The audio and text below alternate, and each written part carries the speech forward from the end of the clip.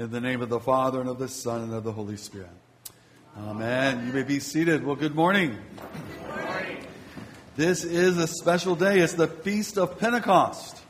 I understand that there was a major highway that was closed this morning, and people are still making their way to church. When we started, it was a lot less people, but more and more are coming in. So I guess they're finding their way around the different freeways to be here, but I'm glad they're coming. I'd like for us to spend some time on our first reading from Acts chapter 2. The word Pentecost can be confusing to some people. Some connect it to Pentecostalism.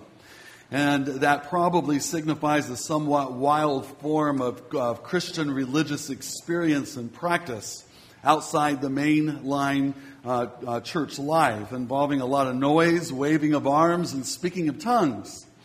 Though, having said that, Pentecostalism and the charismatic movement are growing throughout many parts of the world, particularly in the global south. We often forget that all Christians, not only those who call themselves Pentecostals, derive their meaning from the first Pentecost. We often forget, too, perhaps equally important, just what Pentecost itself originally was and what it meant. And as you might guess, we're going to talk about that today. And in the true biblical sense of the word, if we are a baptized follower of Jesus Christ, then the Holy Spirit lives inside of us, and the Holy Spirit was given on the day of Pentecost, and that is why we celebrate. For a first century Jew, Pentecost was the 50th day after Passover. It was an agricultural festival. It was the day when farmers brought the first sheaf of the wheat from the crop and offered it to God, partly as a sign of thanksgiving and partly as a sign that all the rest of the crop too would be safely gathered in. But for the Jews, neither Passover nor Pentecost were simply agricultural festivals. These festivals awakened echoes of the great story that dominated the long memories of the Jewish people. The story of the Exodus from Egypt, when God fulfilled his promises to Abraham by rescuing his people. Passover was the time when the lambs were sacrificed and the Israelites were saved from the angel who slew the firstborn of the Egyptians. Off went the Israelites that very night and passed through the Red Sea into Sinai, where Moses received the law. So Pentecost, the 50th day, isn't just about the first fruits of the crop, the sheaf which says harvest has begun.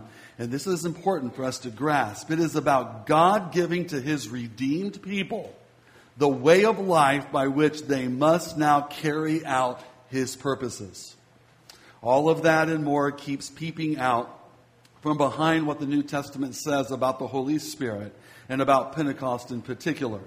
So this is a story about the disciples being filled and empowered with the Holy Spirit and then going out to bear witness to Jesus and his resurrection and to see people become new followers of Jesus Christ who will make disciples, who will in turn make disciples.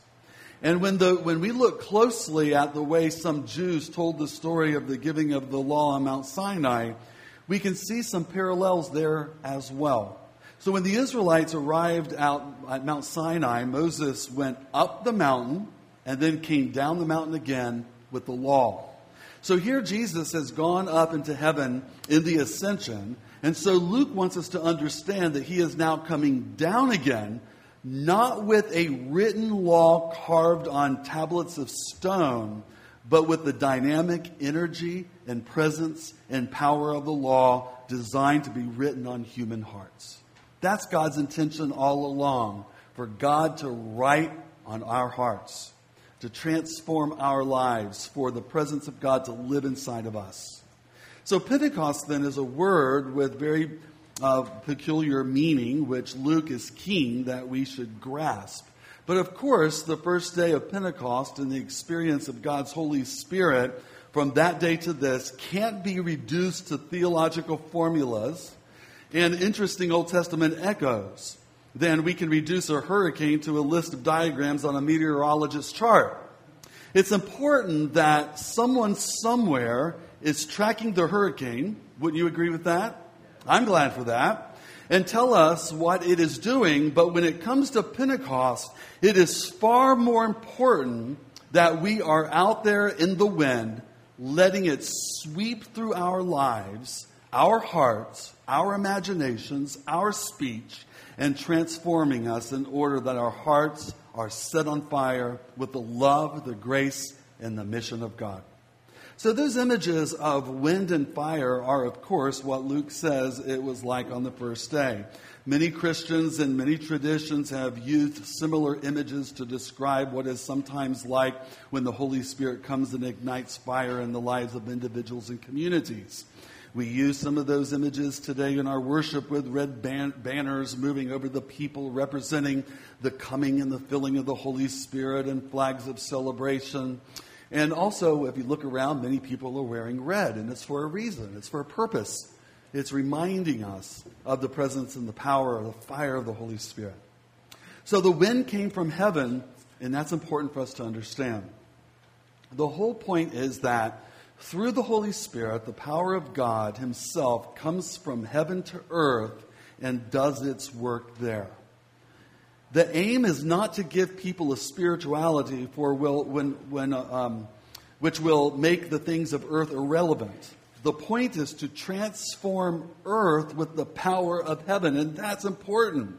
Starting with those parts of earth which consist of the bodies, minds, and hearts and lives of the followers of Jesus Christ, and that is the community of faith. It's about us. God wants to come to us and wants to see heaven come to earth, to come and live and change and transform our lives.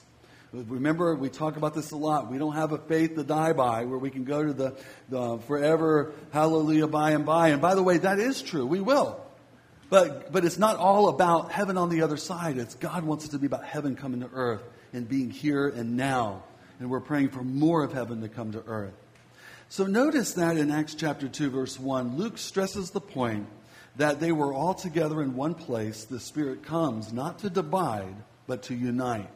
And the pouring out of the Holy Spirit on earth is the presence of the sheer energy, presence, and power of heaven itself.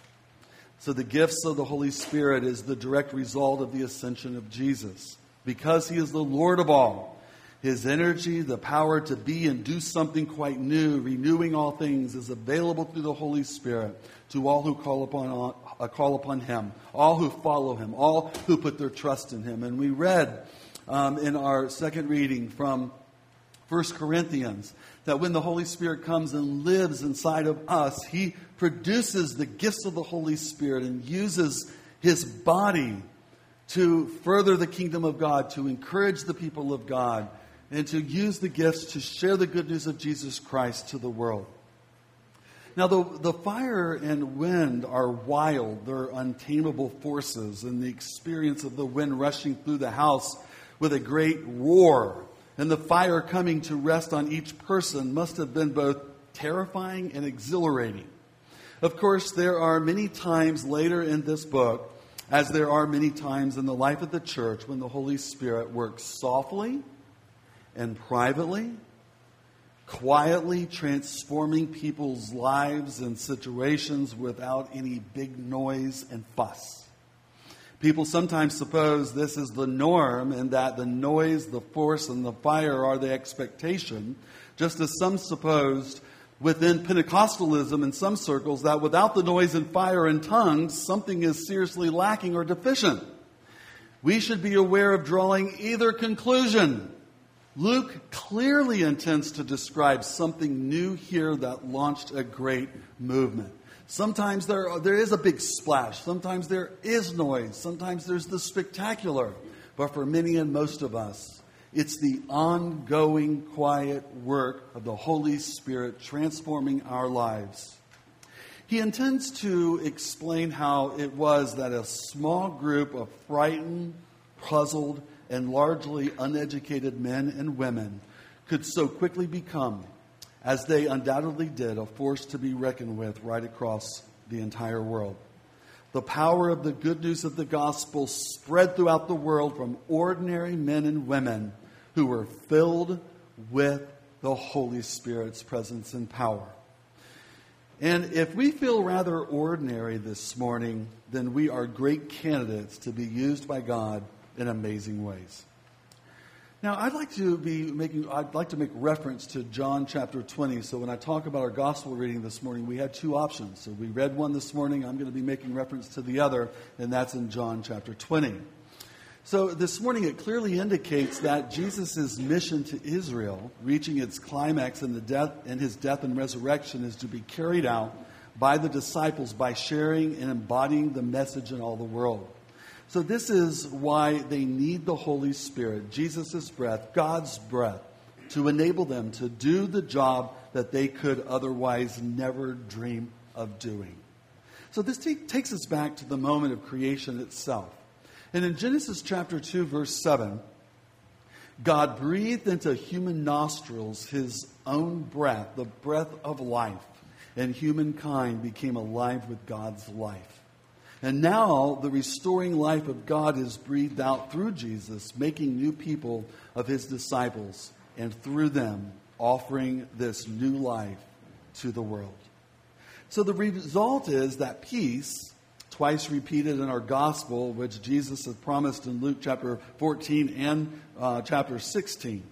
And with that peace and with the power of the Holy Spirit, they are enabled to perform this extraordinary task. They are to pronounce in God's name and by the power of the Holy Spirit the message of forgiveness to all who believe in Jesus Christ. So they are to warn the world that sin is serious, deadly disease, and that to remain in it will bring death. They are to rebuke and warn, not because they don't like people or because they're seeking power or prestige for themselves, but because this is God's message to a chaotic, confused, and rebellious people. Some of us will be called by God into holy orders to be ordained a deacon and maybe even a priest. Some are called to missionary work overseas, and even some of us might be called to missionary work stateside.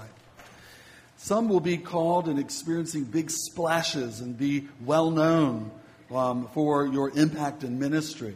I mean, I was thinking this morning about Bill Hall, one of our own church members, who's been a pastor of many churches, who's worked in denominational leadership, who still now goes and speaks all over the world to conferences, to denominational leaders, and he's an author of many books. He's well known. And then you got someone like me who I'm just nothing. I'm just a little splash in the water of All Saints, And it takes all kind. And so God uses some people in big ways. He uses other people in smaller ways. But we're all used. And God wants us to all be used for the work of the kingdom of God.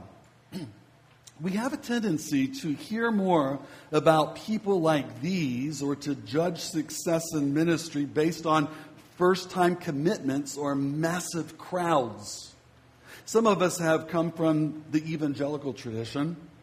When we understand salvation experiences like Paul's dramatic conversion on the road to Damascus, he was knocked to the ground, he was blinded, he was converted, and 3 days later he received his sight again.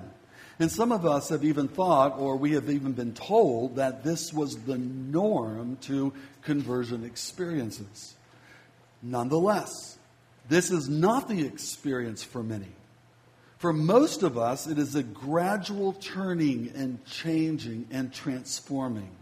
Like a seed growing in the ground for weeks and months before there is even any sign of life.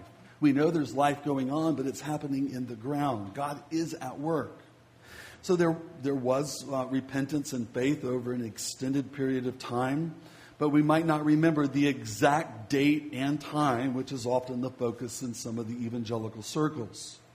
The metaphors for Jesus, the ones that he used for the life of ministry and the kingdom, are frequently images of the single, the small, the quiet, salt, leaven, seed. Our culture often focuses on the big, the multitudes, and the noisy, the spectacular and the sensational. However, there is something for us to remember from Zechariah chapter 4, verse 10. Do not despise these small beginnings, for the Lord rejoices to see the work begin.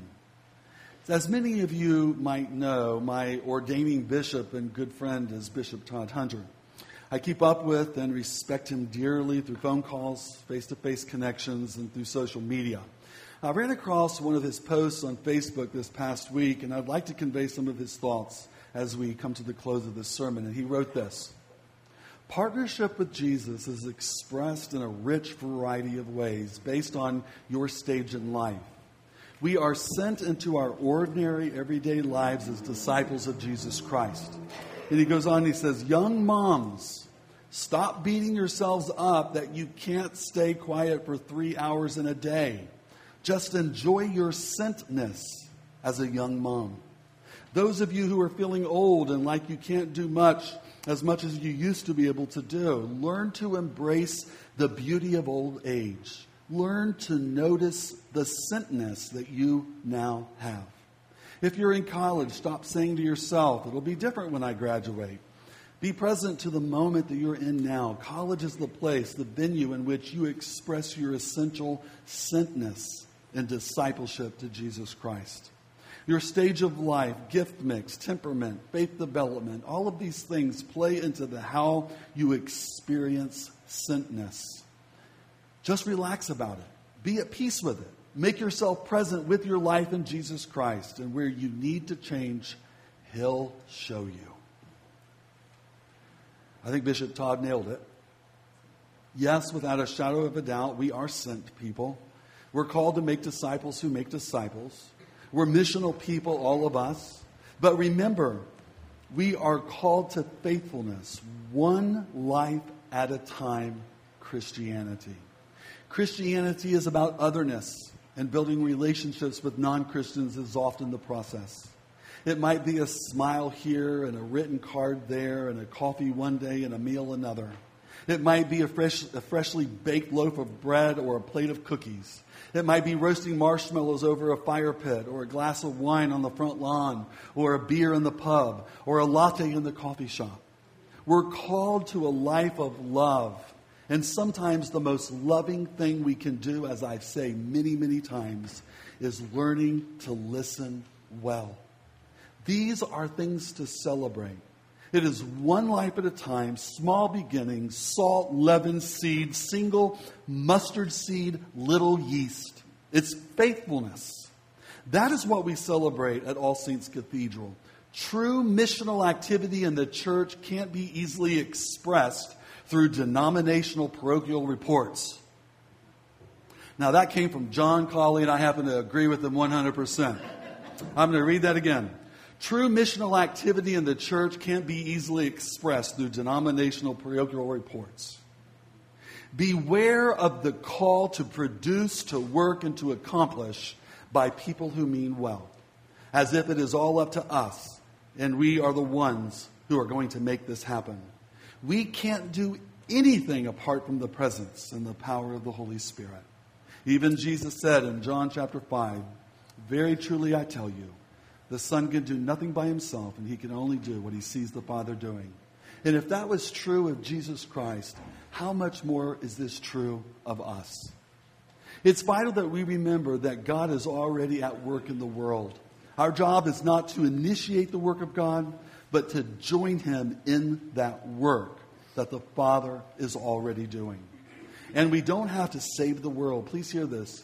We don't have to save the world. That is God's job. We're called to radically know, love, and serve the people that Jesus gives us to love. Jesus knows that faith expressing itself as love in action will always play out in the concrete and very possibly hidden moments of everyday life. That's why we stress the ordinary, ongoing life of living and following Jesus Christ everywhere we go and in everything that we do. It's God's work. Please say that with me. It's God's work. God is already at work. He's out ahead of us, and He's inviting us to join Him. What if we knew that God was ahead of us, teaching us how to live into the posture of care and love, concern, empathy, and compassion in the world? What if we saw a life of mission as partnership with God, who is committed to redeeming and restoring lives and relationships all around us? This is not our work. It is God's, and He is pointing us to the reality that our work is simply to partner with God in His work. You know, people mean well, even in our Anglican circles. They do care about the gospel. They care about discipleship. They care about mission. They want us to move from institutionalism and maintenance to mission. And I think that's a good thing. I think we would all agree with that. But sometimes the words and the focus seems more works-oriented and guilt-based, as if all that we have done thus far is not good enough. Faithfulness is the key. Love is the answer. Awareness and sensitivity to the Holy Spirit is the clue. Making ourselves available and then being obedient is what it is all about. The approach to ministry that All Saints practices corporately and encourages in its members is focused heavily on embodiment. Or another way that we could express that is incarnational ministry. It's a lived life, far more than any kind of programs or events that we can host. We emphasize and we look for long-term transformation rather than one-time expressions of commitment. So may the Holy Spirit visit and empower us again in order that we may live life, grow in relationship with the triune God, love people around us, our spouse, children, family, neighbors, co-workers, etc., and live faithfully and sensitively to the leading of the Holy Spirit that will invite us to join Him in what He's already doing, to renew the world, to make followers of Jesus, to embody in the normal and ordinary everyday lives that Jesus Christ is King. So now we pray a prayer that has been prayed for over 2,000 years. It's in our liturgies, it's in our songs. Come, Holy Spirit. Let us pray. Come, Holy Spirit.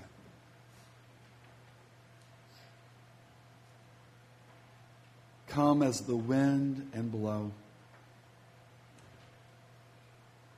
Come as the fire and burn. Convict, convert, and consecrate us. Set our hearts on fire with a love for your Son, Jesus. And then use us as you will for our good and for your great glory in our daily, ordinary, normal lives. And we pray in the name of the Father, the Son, and the Holy Spirit. Amen. I'd like to invite the parents to go